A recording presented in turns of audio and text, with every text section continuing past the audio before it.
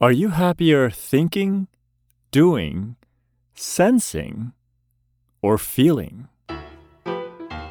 Hey, it's Wei, and this is the podcast about a man, his dog, and their musings around happiness. And here's your host, me, Wei. Hey, it's Wei, and welcome to my Geekazoid episode. You don't even know what I'm going to be talking about yet.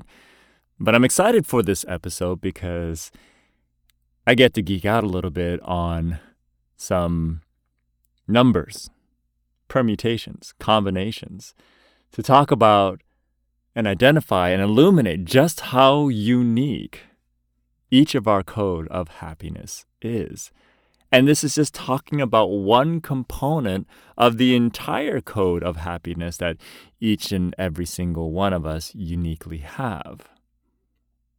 This episode is about opening your heart of happiness. And in the work that we do, that I do, and the technology that we use to help people unlock their unique code of happiness, there's a particular component that has to do with communication styles and energy centers and how we are able to individually, independently open our hearts up for more happiness. Like the love languages, every single one of us have a unique language of happiness, a language that opens our heart up to the world. See, when we are in a state of happiness, true happiness, our heart is actually open to the world. And when the heart is open, it's easier to connect with self, with others, with nature. It's also easier to communicate and understand and learn. See, in order for us to learn about the world, learn about ourselves, learn about the other person in the most efficient and optimal way possible, which then leads to greater states of happiness, our heart needs to be open. In fact, when our heart is open, our heart of happiness is open, life is just easier. This is such an important component to understand because it is the lack of understanding of this part of our happiness, on how to open our heart up to connect with the world better, to connect with each other better, is a big reason why when people shut down and enter states of unhappiness, when there's conflict that arises between two people, that's what makes it so difficult to break down those walls of conflict. And it's because we forget in those moments that each and every single one of us have a unique code on how to open up our hearts to the happiness of the world so that happiness can flood in and out. Now, there's a myth out there that is a very common myth. It's actually accepted as a self-protection mechanism that is flawed. There's a myth that an open heart, and the more open your heart, it makes you vulnerable for hurt. And why that's a myth is because the closed heart actually creates more opportunities, increases the probability of hurt and conflict, because the hurt comes from the conflict. The hurt comes from our challenges of not being able to connect on a deep, authentic level. So what's contrary to that, what makes it a myth is that having an open heart, consistently open heart to the world, it actually makes you more resilient and forgiving. Why? Because when your heart is open, your heart of happiness is open, you're more connected and you're more grounded with yourself. Before I jump into the mathematics and the science of it all, the mathematical science, if you will, it's important to understand that every single one of us is different. And the more we try to compartmentalize, and this is kind of the problem I have with the modalities out there that are, I guess, a way oversimplifying, like the love languages, down to specific types of buckets.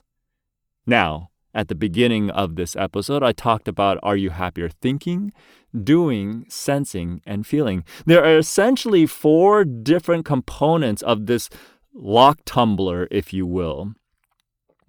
The lock tumbler of the unique code of happiness. It's 4 components to help us understand the different types of human beings there are in the world and how each and every single one of us approaches conflict or opens our heart up.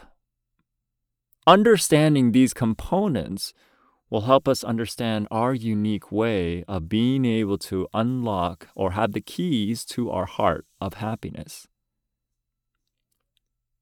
The 4 different ways are, there are the thinkers, the people who, when there's a conflict, they need to understand why before they can resolve the conflict. Part of how they resolve conflict, part of how they get back to the state of happiness is through understanding, cerebralizing, and that is fine. But that's not everybody.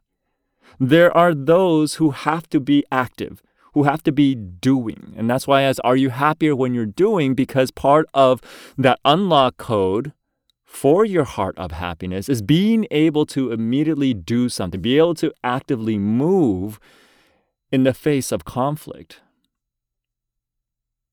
And then there are those who are none of those, neither of those. They're not thinkers, they're not cerebralizers, they're not doers, they're more sensorial. In other words, in order for them to resolve the conflict, in order for them to feel safe, to open up their heart of happiness, their environment needs to be comfortable. Their senses need to be satisfied. That's why they're sensorial. But then how about, what if you're none of those 3? What if your unique opening code to opening your heart of happiness is emotional? Yes, believe it or not, even though what we're discussing about happiness and opening our heart tends to have an emotional layer to it, not every single human being operates that way. And yet there are those who do. And being able to express the emotion, being able to emote, is part of that first tumbler that needs to be addressed in that unique code of happiness to opening your heart of happiness. See, opening your heart of happiness is just part of that whole entire code that we've been talking about. The last couple episodes, we've been talking about this unlock code, and this particular episode is talking about how to unlock that heart of happiness. Now, one might say, wait, well, you're talking about 4 things. That means basically every human being falls into 4 components. How unique is that? Because what if you got 5 people and 4 of them are cerebralizers and one of them sensorial? How does that make it all unique? Well, here's the interesting thing. Within each of those tumblers, there is a unique sequence, because we're not just cerebralizers, we're not just doers, we're not just emoters. Every single one of us has moments in our lives where we have to understand. And yet there are other times where we want to be actively doing something. And there are times where we want to make sure our environment is comfortable. As human beings, we have access to all 4. The important thing to understand is, well, what order is that code? What order is that lock tumbler have to be in order for us to open up the doors to our heart of happiness? So, if that's the case, and if we were to look at each of those thinking, doing, sensing, and feeling components as doors to our heart, that means there are 4 different doors. So out of those 4 different doors, that means for every human being, there's a potential of 24 different combinations or permutations of how you can uniquely configure the doors. But then, doors can also share the same swivel door. In other words, sometimes a door is a double door. And the levels of priority could be the same. Like the doing, it could be a doing sensorial, be the same door, in which case then we have to add 8 to that. And then maybe there's just one main door and all 3 of the other doors have the same level of priority. Then we have to add 4. And there are those who any door is fine. And there's an ease to connecting in a heart-centered way. And then you have to add 1, which then makes it 37. So there are actually 37 different combinations or permutations on how one can open that door. And then, once again, someone say, well, wait, that's only 37. There are 7 billion people on the planet.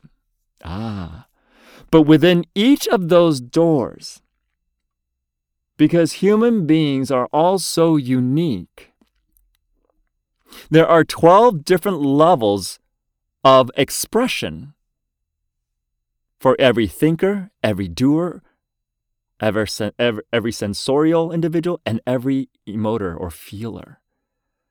And so, since there are 12 different levels, the way to calculate that would be to take the factorial of 12 at the very least. So that means at least 12 factorial are potential ways, which means if you do the 12 factorial, for those who don't know what factorial is 12 times 11 times 10 times 9 times 8, all the way down to 1. Don't times 0 because then it just zeroes everything out. So how many different ways, if it's a 12 factorial, well, if you calculate that out, if you've been listening, it comes out to 479,001,600 potential ways that those configurations can show up in one human being. But it's not just 12 factorial, because remember, there's 37 different configurations with the 12 factorial, 12 different levels inside each of those combinations. So it's not just 479 million plus potential ways. Potential unique ways of opening your heart to happiness. So is it possible that out of that one out of, let's just round up and say 500 million potential ways, that you could have a lock tumbler that's unique to only you? And to throw even more into that, depending on what we're dealing with in life, be it good, bad, or ugly, our lock tumbler could shift to adapt to what's going on. So you may find a way that actually works, but then due to circumstances, because we are human beings, because life is in flux, because we're that flexible and naturally, even the tumbler you found that worked for you for the most part could shift as a way of adaptation to whatever is happening to you in that moment. So when I say that you have a unique code of happiness, and even on the part of that unique code, which is about opening your heart of happiness, I truly mean that even mathematically, you are unique. And so it would bode well to invest in understanding, taking the time to dig deep and ask yourself that question that I asked in the very beginning. Are you happier thinking, doing, sensing, or feeling? And then when you are done answering the question, you make your choice. After you're able to do that, then what's next of the 3 remaining possible ways to unlock and open your heart of happiness? I told you this episode was going to get a little geeky, and that's okay, because it's my podcast. I could do whatever I want. It's my party. I'll cry if I like to or want to. But I think that's enough for this episode. If you got some good nuggets of geeky happiness-inducing inspiration, remember to subscribe and share this podcast to everyone whose happiness you care about. Feel free to follow me on any of the usual social media channels. And until then, just remember, when in doubt, as complicated as it may sound, it's simple. Choose happiness.